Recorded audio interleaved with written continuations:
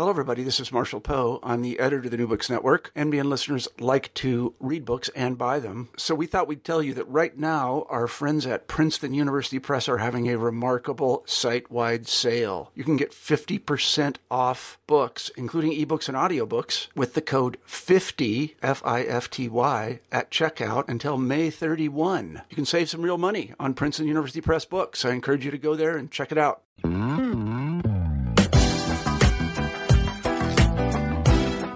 Welcome to the New Books and Dance podcast. I am your host, Takia Noor Amin. For the launch of the Dance Channel, I thought long and hard about what the first author interview would be.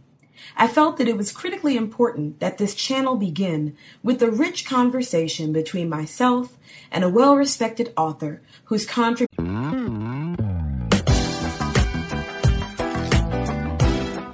Welcome to the New Books and Dance podcast. I am your host, Takia Noor Amin. For the launch of the Dance Channel, I thought long and hard about what the first author interview would be. I felt that it was critically important that this channel begin with a rich conversation between myself and a well-respected author whose contributions to dance scholarship were substantial. It seemed to me that this channel could function as a space where the voices of those doing rigorous work with dance at the center would be invited into conversations that focused on their most recent project, but exposed the challenges and issues they faced along the way in trying to do their work with integrity. To that end, I knew I needed someone whose voice in dance scholarship was strong and consistent and whose contributions were undeniable. When I thought of it that way, it became clear to me that I needed to have this first interview showcase the work of Dr. Brenda Dixon Gottschild. Dr. Dixon Gottschild's newest work, Joan Myers Brown and the Audacious Hope of the Black Ballerina, A Biohistory of American Performance, chronicles the growth and development of one of this country's most important dance companies through the life of its creator and her community. Here, the author treats readers to a backstage pass into the mind of one of the toughest ladies in dance, Joan Myers Brown, founder of the Philadelphia School of Dance Arts and later of the Philadelphia Dance Company, known lovingly as Philadanco. It's important to understand that this book is a biohistory, a work that blends not just Miss Brown's biography, but contextualizes it in the history of Black Philadelphia and the development of American concert dance. This book is just the most recent in the line of works written by the author, whose work has always focused on bringing invisibilized narratives to light and putting them into their proper historical context. The author, who I'm glad to know as Dr. Brenda, doesn't shy away from the realities of race, class, power, and gender that can often constrain one's mobility in the world, and her work here makes clear that to that point, the dance world is no exception. Challenges and constraints aside, Joan Myers Brown and the Audacious Hope of the Black Ballerina, A Biohistory of American Performance, is an example of some of the finest contemporary scholarship in dance studies. As the fifth book project for Dr. Brenda Dixon Gottschild, fans of her work won't be left wanting for anything in this newest book, and dance enthusiasts are sure to find a compelling narrative that will leave them satisfied and wanting more of what this author has to offer. Dr. Brenda, I want to thank you so much for agreeing to be the inaugural interview for the New Books Network Dance Channel launch. We are really excited about this, and I'm really happy to be talking about what I consider to be a phenomenal and groundbreaking project, your book, Joan Myers Brown and the Audacious Hope of the Black Ballerina, A Biohistory of American Performance. Just to get started, can you talk to us about who this book is for? Who did you have in mind when you were developing the project? And who would you say is the ideal audience for this work? First of all, Dr. T, thank you so very much for inviting me to this interview and into this new dance channel. I'm very honored and touched indeed. And Okay, a little bit about the book and the ideal audience. This is always a difficult issue, and one of the first issues that the publisher asks of you when they do the marketing survey. You know, who's your target audience? Well, I always say, and this is my fifth book, including the textbook, I always say that I attempt to write in a style that is scholarly but accessible to non-scholarly readers, because there's a huge lay audience interested in unconventional approaches to cultural history who have taken up the issues that I've talked about in my books. And certainly an African-American audience, but other diasporan peoples who live in the Americas as well.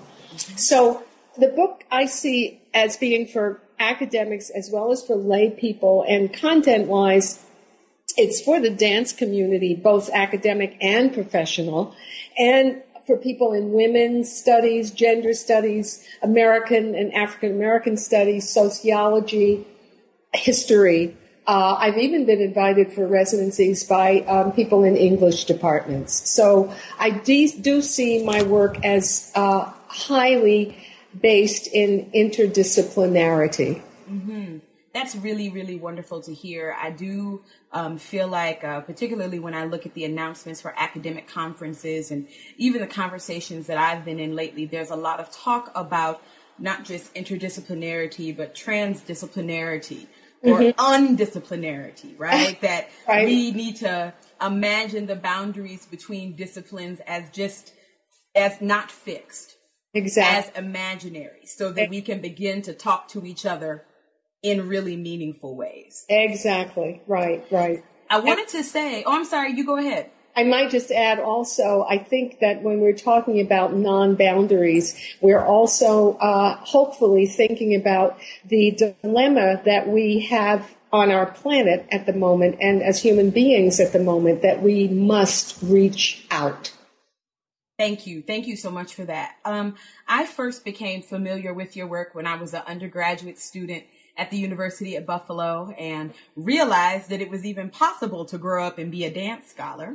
And when I came across your name, I took it upon myself to try to get my hands on anything I could that you had written. So I am a huge fan of your work. I always have been. Your book, Waltzing in the Dark on African-American Vaudeville, was particularly formative for me when I was coming into my own.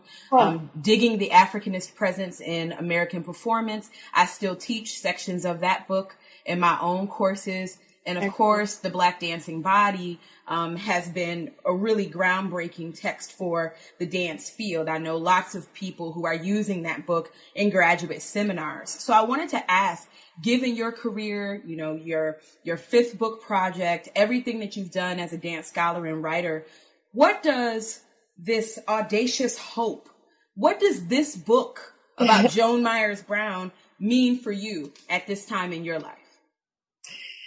Well, as I've said, someplace, somewhere, somehow, I've basically just been putting one foot in front of the other. I haven't done 5-year plans, 10-year plans, anything like that. Definitely, of course, planned to move this book forward year by year since 2008 when I started it. But really, basically, I see this book as just the next move in my progression of work that's aimed to bring another, to use my coinage, invisibilized Africanist presence front and center, which is where we belong.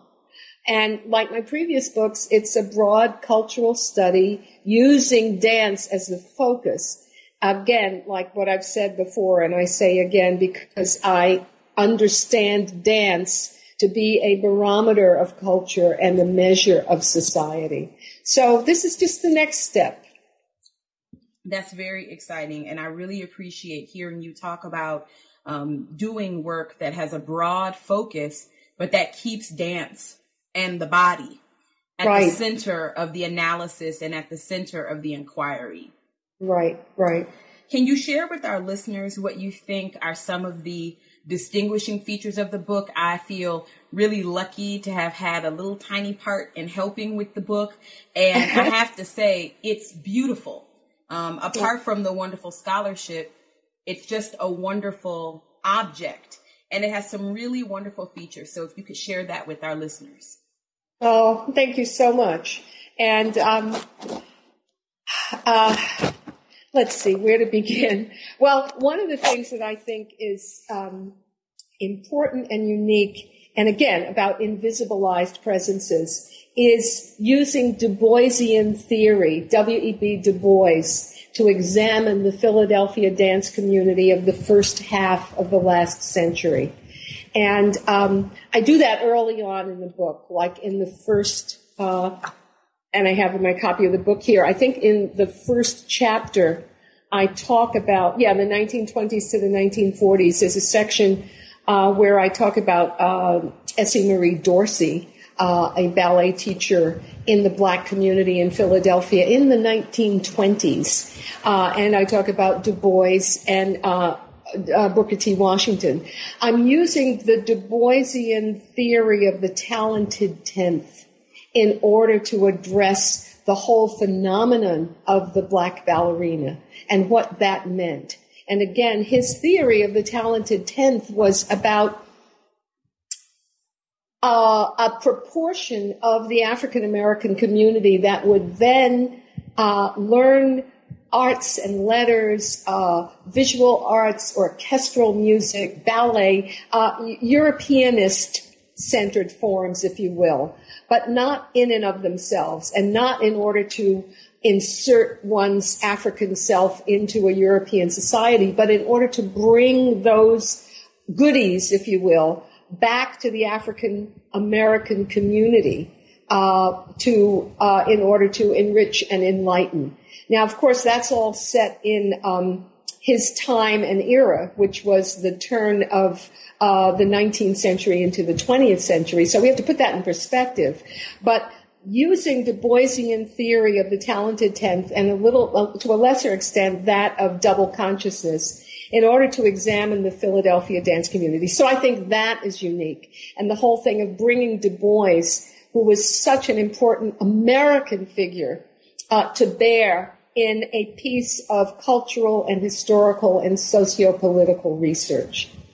I also then use one of my current heroes, President Obama's speech on the Joshua generation, to talk about the difference between old school and new school choreographers and teachers.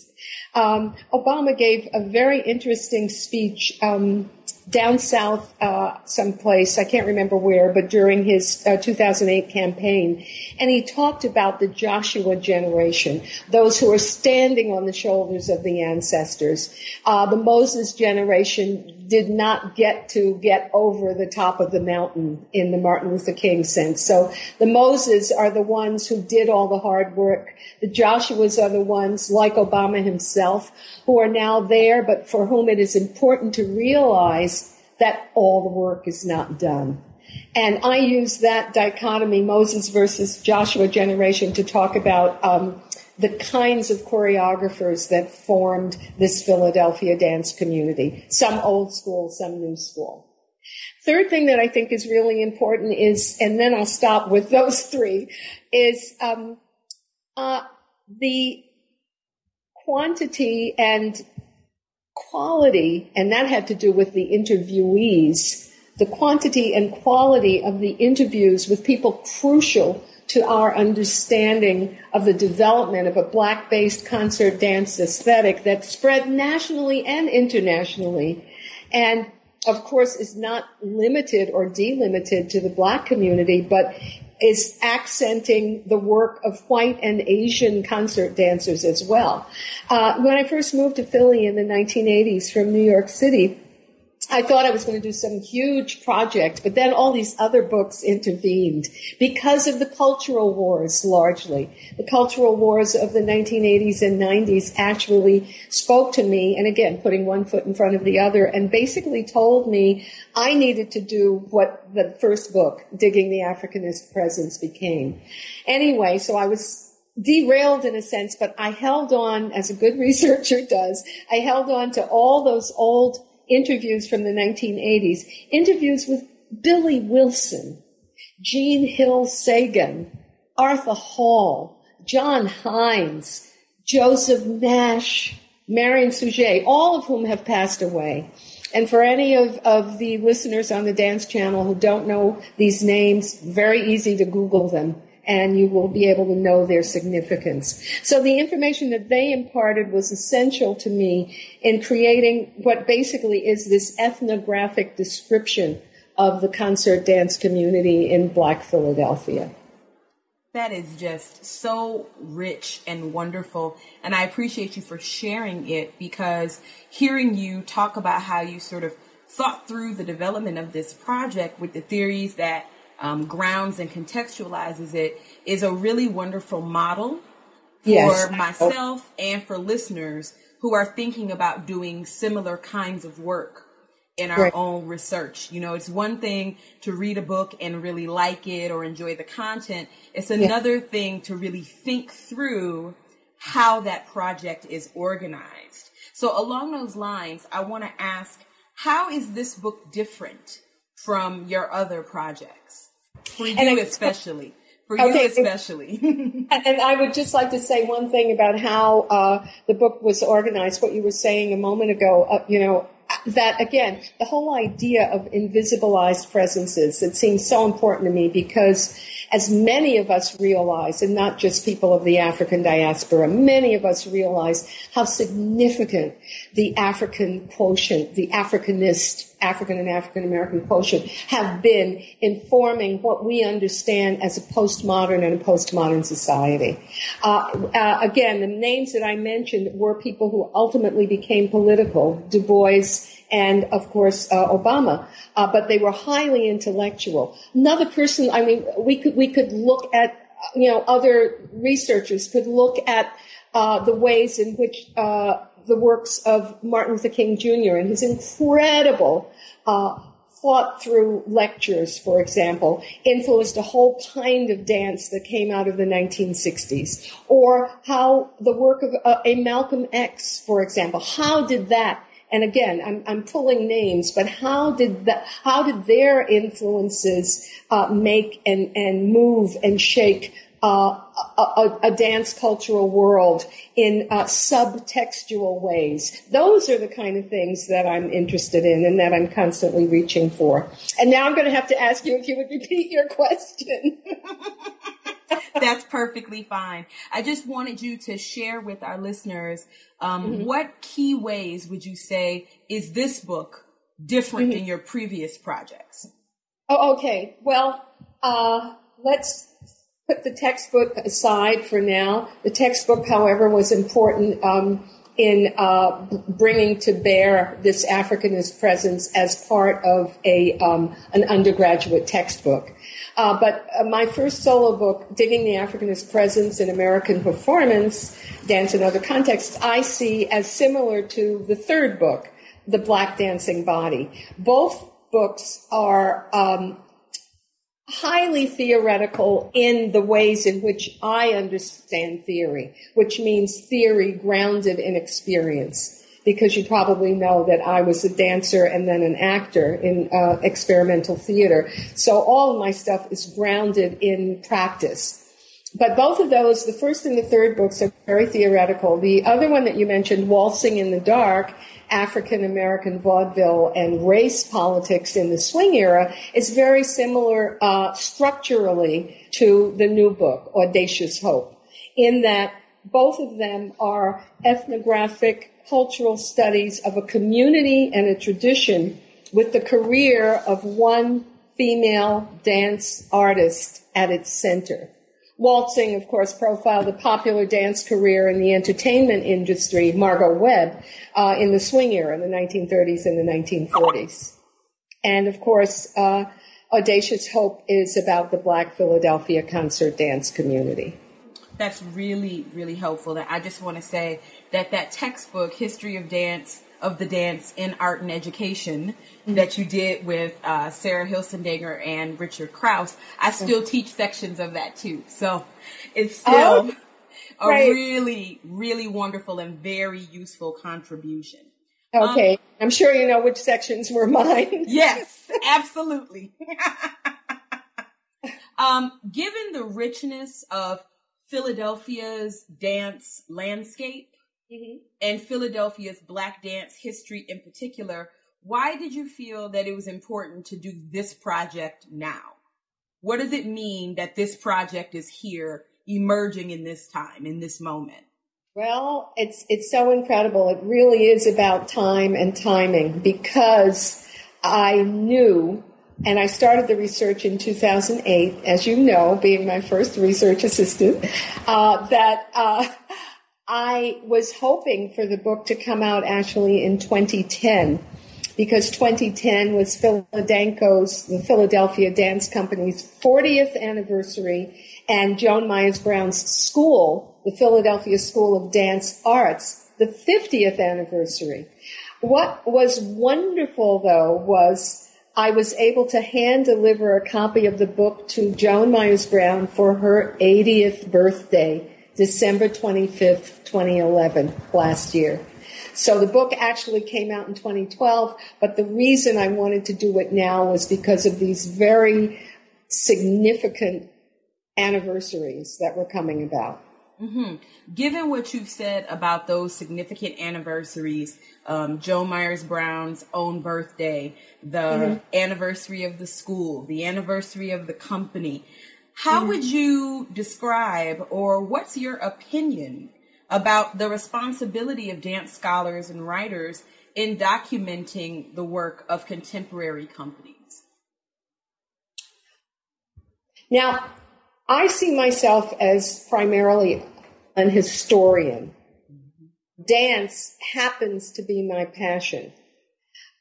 My interest in chronicling a company like Philadanco is, again, to establish its place in the historical record and to show how it reflects the past, predicates the future while staying grounded in the present.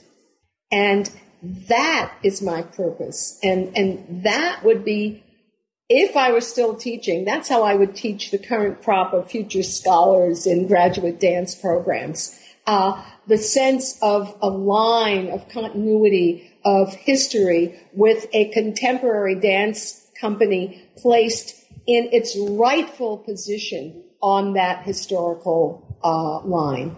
Mm-hmm. It's really refreshing to hear you talk about contemporary companies in this sense of lineage. And continuity, yes. Yes, yeah. Particularly because as someone who's educating undergraduate students, there's a way in which the only thing that seems to be important to my students is what's hot right now. Right. You know, yes. and sometimes things move so quickly, what was hot last week doesn't even matter anymore. Right, exactly. So getting students or readers to think about continuity or human experience as a long-term conversation or set of phenomenon and experience is just so in line with, I think, sort of the goals of education, certainly, yes. But what's at the core of good scholarship. Exactly.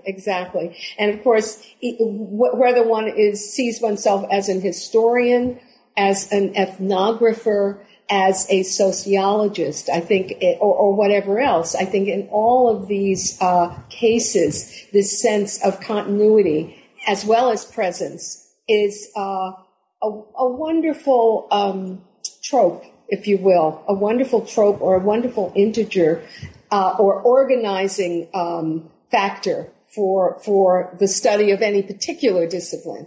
So again, what we were talking about before, non-disciplinarity or interdisciplinarity or transdisciplinarity, that idea then of the continuity of forms, if you will. Mm-hmm, mm-hmm. So we've been having this sort of lovely, wonderful conversation, and I want to get to a little of the nitty gritty. What were the?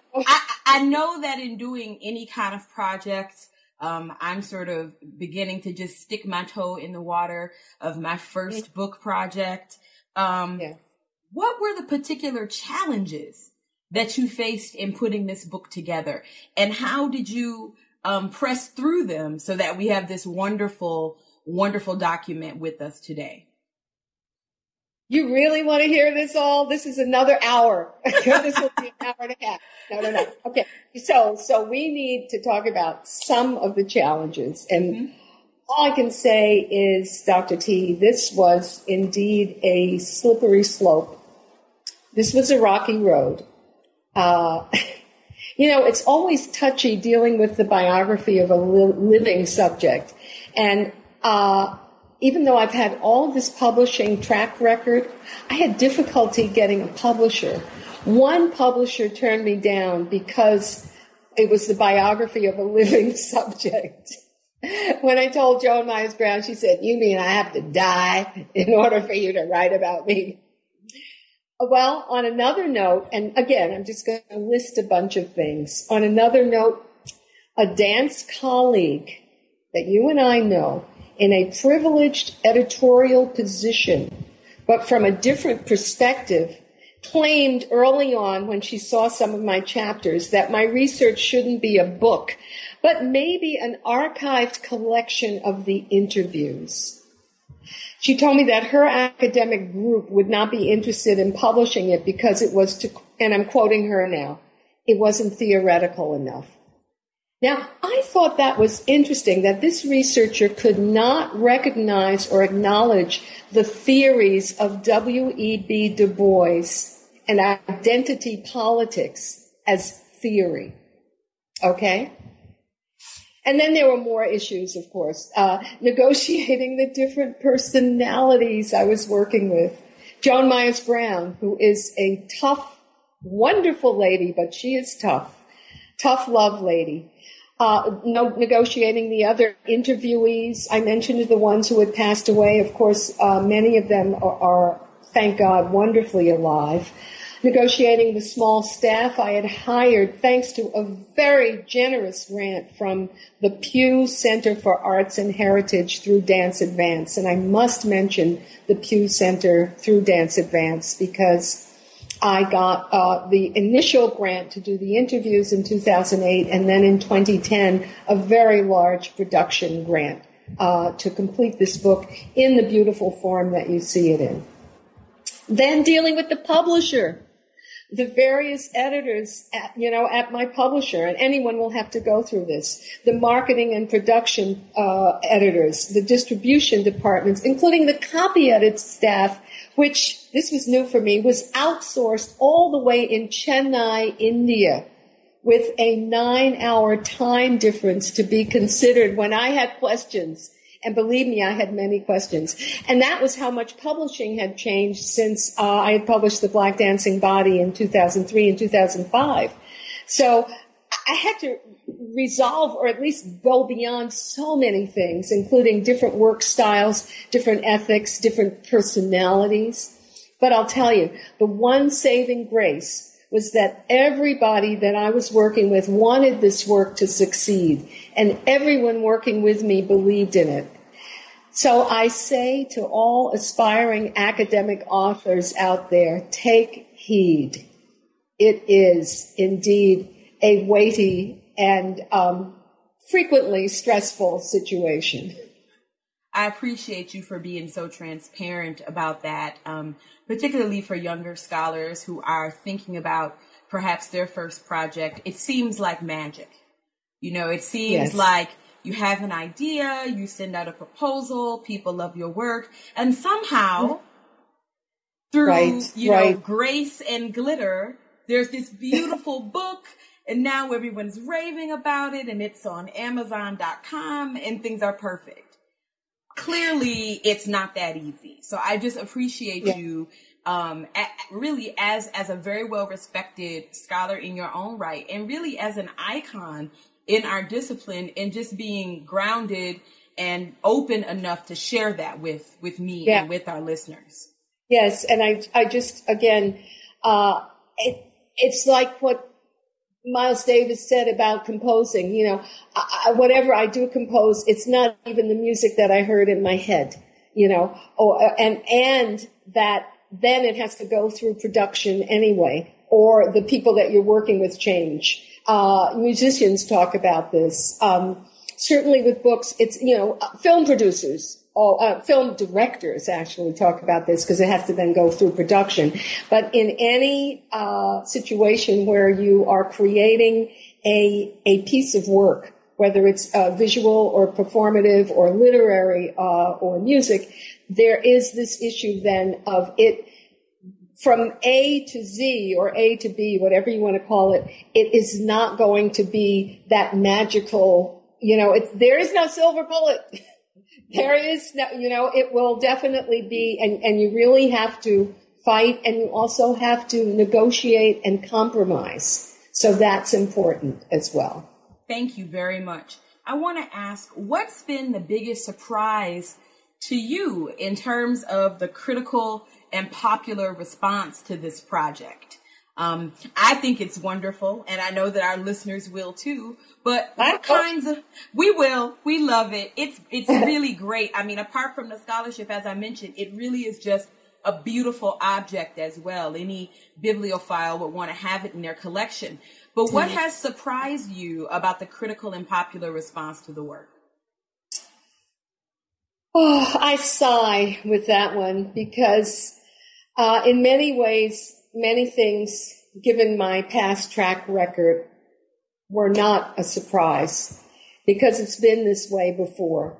I mean, basically, just getting down to the nitty-gritty, I get a great response from African Americans generally. Now, of course, that doesn't mean 100%, but generally a great response from not only African Americans, diasporan Africans. I have an audience in England. I have an audience elsewhere in the Caribbean as well. I get a great response from people of color, diasporan people, be they scholars or lay people. Wonderful online reviews from African American sites. A lot of reviews went all over the place. Great press also from Philadelphians, and here, black and white, who are familiar with the territory, so they, again, understand the lay of the land. Also, predictable, but always noteworthy, and this is the thing that I meant about something that's not a surprise, is when a reviewer doesn't review my book, but the book they wish they had written, okay? Not even the book they wish they were reading, but the book they wish they had written. One reviewer said that she felt Joan Myers-Brown was lost in all the history and voices of other people. Now, that was very disturbing to me because I clearly stated in the prologue of the book that this work is, and I explained what I meant by the word, a biohistory, meaning the biography, biology, and ecology of a community, a tradition, and an aesthetic. And Joan Myers-Brown's career was the fulcrum.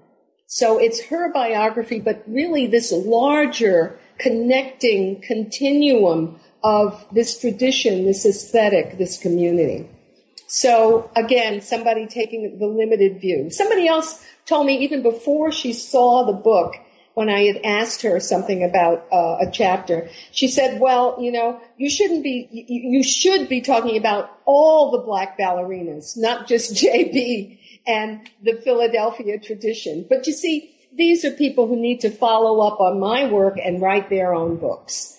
So that, I guess, would be, again, as I said, it's not really a surprise, but you know, it's always surprising when it's the same old, same old.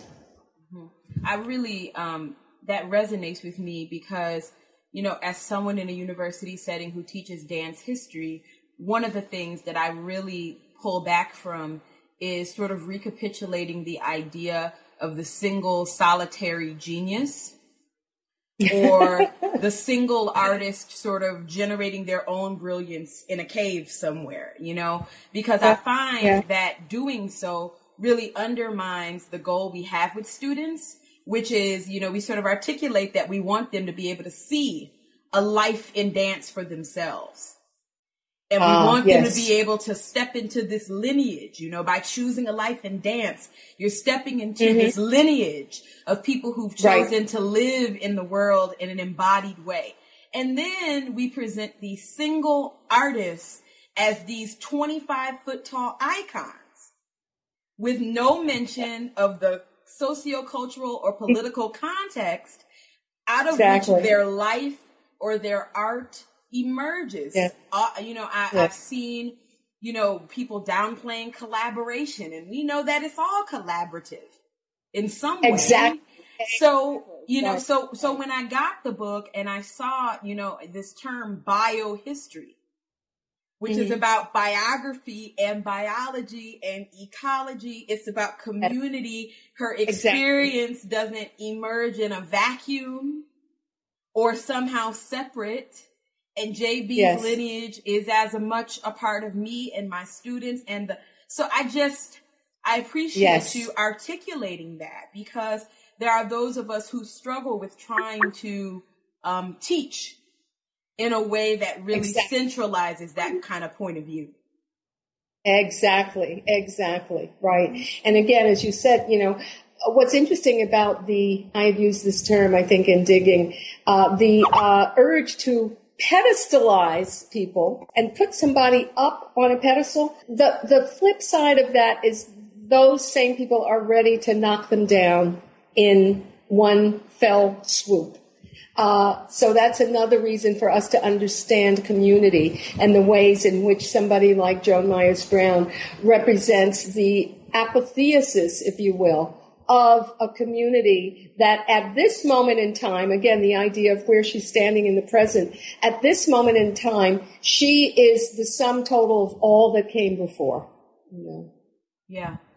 I really appreciate you just for putting that in context for us and getting us to understand that while we may focus our scholarship on people who have accomplished great things, it's because they came out of a context, a moment, a community, and that they are the product of something other than just their own self or their own kind of, bootstrap kind of mentality here.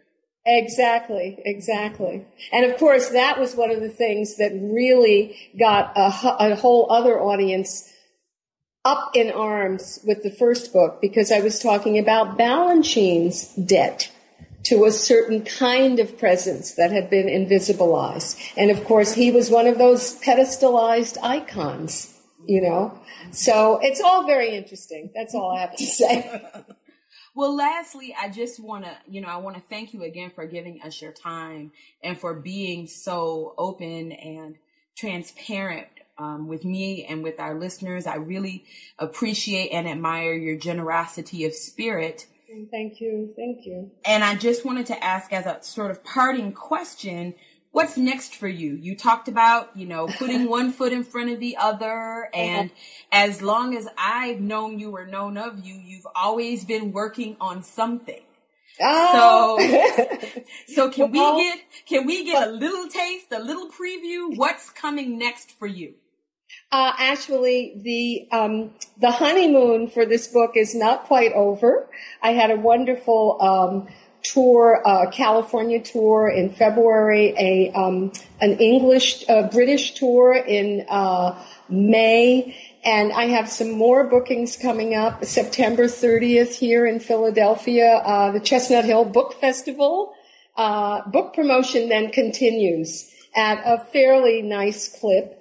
And I'm just going to say, here's my little sell. Any listeners who are interested in having me come for a residency, a book signing, PowerPoint presentations, class visits, or what I'm really interested in and what I do now, my anti-racist sensitivity work, still using dance as the focus, you can contact me at my website or on my Facebook author page. So all of those things are ongoing. I've done a lot of this lately, not a lot, but several residencies for through dance departments on campuses where there's been some particular racial tension or issues. And then what else? That I'm looking forward to this one. I've been invited to write an essay for the forthcoming Oxford Handbook of Dance and Politics. And I'm really looking forward to chewing on that essay. Well, Dr. Brenda, I want to thank you again on behalf of myself and the New Books Network Dance Channel. I want you to know that I am so humbled and honored that you took the time to do this. And I'm really excited about your upcoming publication too. So as you chew on that project, know that you already have an audience of readers who are really looking forward to whatever comes next. Oh, thank you so much. Bless you and thank you. Thank you. You've been listening to an interview with Dr. Brenda Dixon Gottschall, author of Joan Myers Brown and the Audacious Hope of the Black Ballerina, a biohistory of American performance, which is published by Palgrave Macmillan and available now at local booksellers and online retailers. I'm Takia Nur-Amin, and I hope you've enjoyed the inaugural podcast of the New Books Network Dance Channel. Be on the lookout for our next interview coming soon.